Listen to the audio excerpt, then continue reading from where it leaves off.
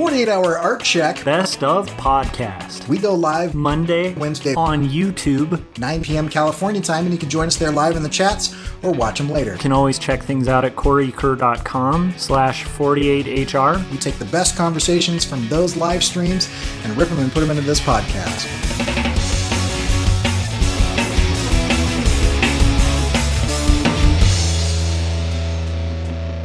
Today's topic is Regrets Part 2. And so we talked about, on the last episode, we talked about kind of why you should live without regrets and some of the decisions that we've made to do that. And I think in this topic, or in this episode, I think we're going to just maybe tell a story or two of some of the regrets that we've got. And I think we kind of put those regrets into two categories. One is kind of artistic regrets of basically like both of us feel like we wish we would have started earlier. And I think that's probably pretty common for most people that have found what they feel is their calling. I think everybody feels like, oh, I wish I would have acted on that earlier. And the other one is kind of just personal relationships. And I don't know if I want to necessarily like get into that, but I can kind of allude to it. Those are really the only two things I regret. You know, I mean, everything else I've made good decisions. I've made mistakes. But I've pretty much been pretty active and acted, you know, as I've been doing that. So yeah, I don't know. Do you want to kick it off? Yeah, sure. I'll just start with like my artistic one. We kind of touched on this at the end, but I think we were going to get a little more thorough with it. So, for me, like I had this block, like the majority of my life where I adored comics, like from a really early age, like most cartoonists. And I think the love like kind of grew from just like picking up Calvin and Hobbes and like reading those books, and then kind of going from there to like, you know, getting really into Sunday comics, and then, you know, getting in my first, you know, floppy comics, and then from there to like graphic novels and indie stuff, and like just this love growing and this desire and this kind of like knowledge that like this is something I should be doing, just being something I kind of lived with for a long time. But because I loved it and respected it so much, I would I did zines in high school. One that actually got me suspended because it had a picture of my vice principal going into a seizure in it. But it's like, you know, they were just these silly little zines and they were photocopied and stuff. But I feel like I wish I had taken a real serious crack at creating fully realized comics. Even if they were short, even if they were zines, even if they were whatever.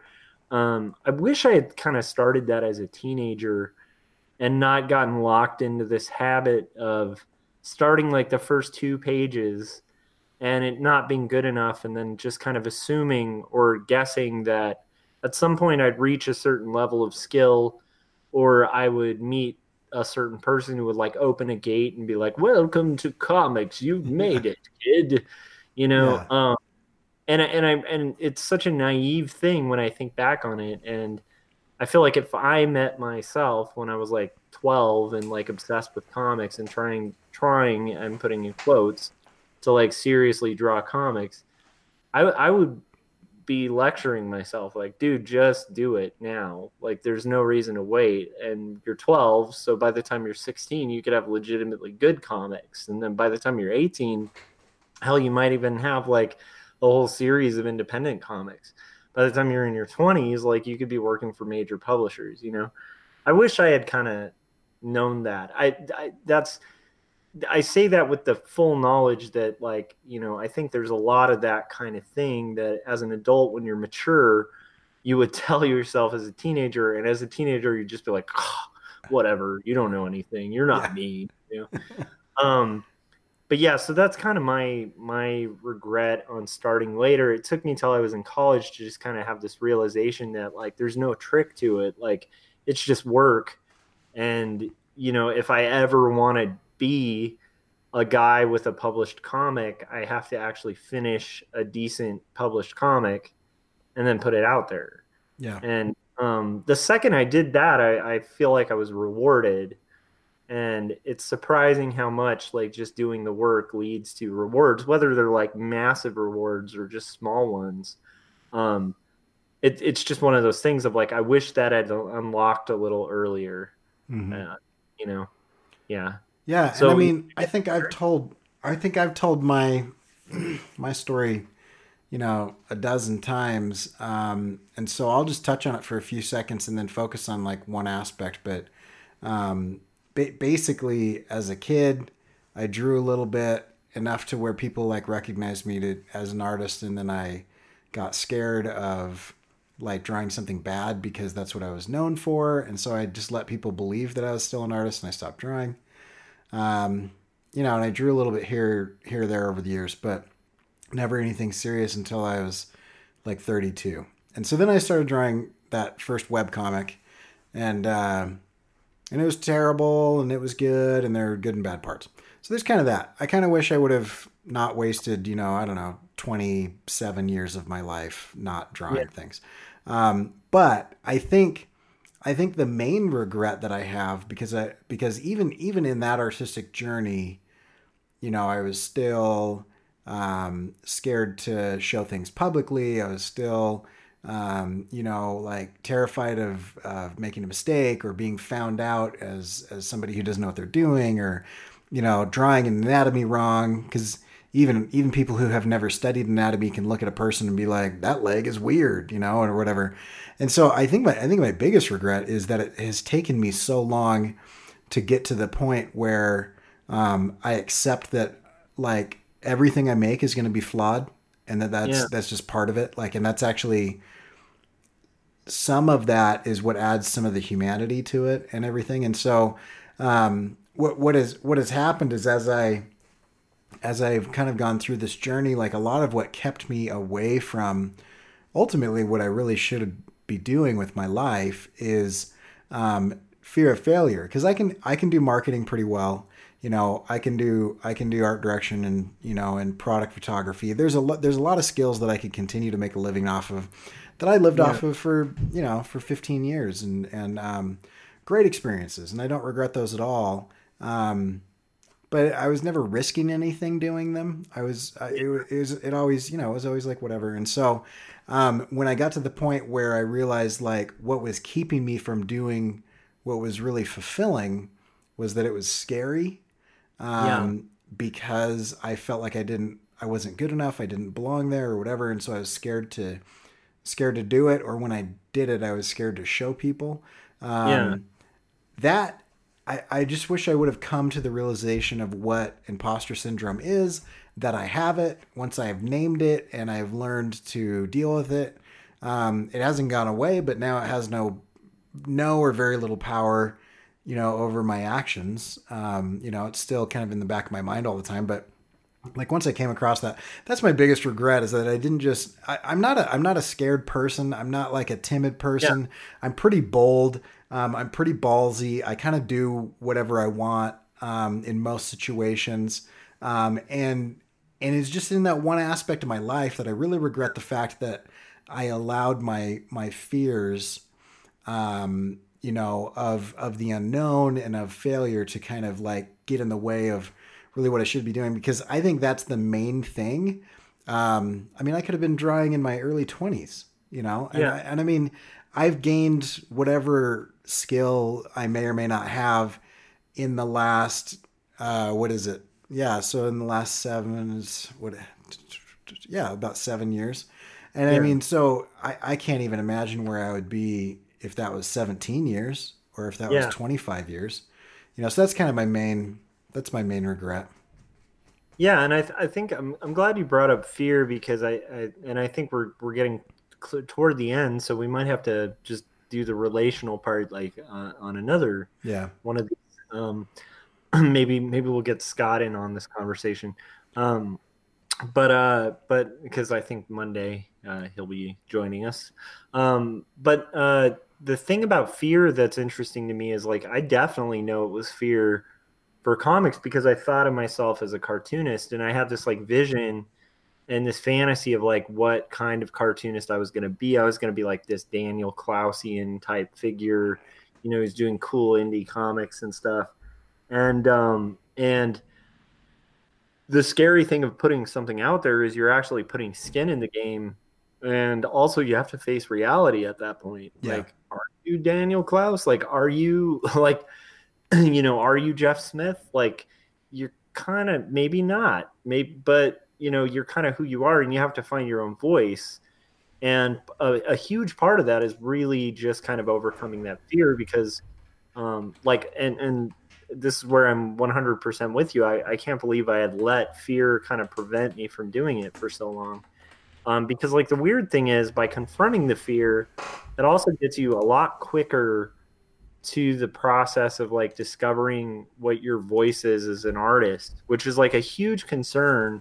You'll notice that, like, I mean, I'm sure Corey probably sees this all the time, but like when I taught college, like that was a weird, very unique to college age artists problem. Yeah. And rarely meet like an older artist who's just like, I just don't know what my voice is. Like, right. Like what's my style? Like, yeah. I've never, like, the whole time I've been a part of the NCS, I've never had a conversation with someone in the NCS where they're like, what's my style? I'm just trying to find my style. Like, what's my voice? They're all just trying to find time so they can put out cool stuff. And voice and style and everything, that's a whole, we should do that as a topic as well. I'll write that down here in a minute, but that's smokescreen, man. I feel like I have noticed this lately, that that younger artists and younger creatives are not willing to put in the time to come up with an idea. They don't want to think. And I don't know if they're scared that, because I think execution is easy. It's hard, and it's going to take decades to get good at it or whatever, but it's not a thinking thing. It's pretty easy. It's muscle memory. It's, some of that stuff. Right. And execution isn't that difficult, but like coming up with a composition, coming up with the idea, coming up with that type of thing, that's scary, because then you have to confront the fact that you might not be creative, because you haven't made the sacrifices to become creative. And so like I had this experience today, and we'll wrap this up here, because we're both trying to end this quickly, but I had this experience today where I was with a student, and they jumped right into the execution, and I said, no, listen, I'm not going to let you do this. Like, let's take the time, right? Spend an hour, right? Spend an hour and just sketch as many possible ideas as you can. Just get word lists and mind maps and thumbnails. I want to see like 10 pages of crappy looking thumbnails of different ideas, right? Came back in an hour, 4 ideas, and they were all bad. And I was like, what happened to the last hour? And she's like, oh, well, let me show you what I did in the computer. And I was like, I told you not to get into the computer. I said, okay, we're going to just delete all those files. They're all worthless. Like, you've jumped into execution too fast. I'm going to come back in another hour. I literally don't want you to do anything other than pencil to paper.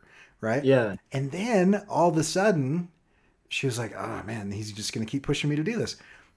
She had like 4 really good ideas out of the 20 that she thumbnailed in that hour.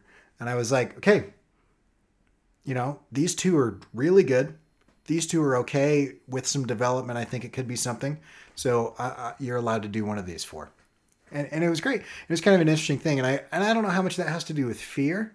But I think deep down it might, because I hear a lot of students say, I didn't realize that coming up with ideas was so hard. And it's like, well, yeah, it's because you guys always just jump into the computer. It's like, well, let's get executing. Let's get working. Like, you're not working if you're thinking about it or sketching it or whatever. So, yeah. No, it's a good point. And what's interesting is like that muscle memory is really important to build before you're in-house in a position where you don't have time to do all that sketching, right. And you do trust your gut, and hopefully your first idea is your best. Yeah. And in a scenario like that, if you're like a student mindset where you're just like, I'm just going to draw like an arm because it's really cool to draw arms or something, then you have to justify that in front of salespeople. You're going to get eaten alive, Right. So building that skill of like creating just tons of like concepts and ideas and stuff like that. Anyhow, we're diverging to another topic, but yeah, I think this one's still ripe for the picking. And then Scott in the chats said he will talk fear and regrets on Monday. So we'll probably Cool. continue this conversation, maybe get more into just some maybe approaches. Like I know for me, I'm just going to tease it a little bit, but I have a little bit of a toxic approach to competitiveness with other artists. Mm-hmm. And that's something I had to learn the hard way. And we'll get into that a little bit in detail next week. Yeah. And I'll tease something that I want to talk about. The idea of potential versus reality. The fear for me is that I can talk about good ideas that I've got, and without executing them, the potential is limitless. They could be the next Eisner, they could be the next Caldecott, right? But as soon as you execute and you put it out into the world, the reality is the reality, right? The results of what you get from your work are out there. They're fixed, you know? Yeah. And well, not necessarily fixed, but you have to face the music rather than face the dream. And that's what kind of scares me. So even to this day, I'm like, oh, if I put this out there, I spent 6 months of this. It might suck, but as long as I don't put it out there, I can just say, hey, this is one of the best things out there, or whatever. So it's kind of that thing. So yeah. So, and Scott said he's down. So we'll do that on Monday, and we'll wrap that up. So check back with us on Monday when we go and do a longer deep dive into fear and regret and how that kind of ties into art, competitiveness and potential versus reality and all that jazz. It'll be good discussion. And if you want to check out what we are working on here, you can go to quarterlystories.com and you can see those pages that Josh is inking and scanning and hand lettering. And if you want to check out my stuff, you can go to CoreyKerr.com, recently updated with some of the more recent stickers and whatnot. And as always, this podcast is available at CoreyKerr.com/48HR. And you guys have a good weekend, and we will see you in a couple days. Bye. Leave us a 4-star review and like a nice review on iTunes. Bye.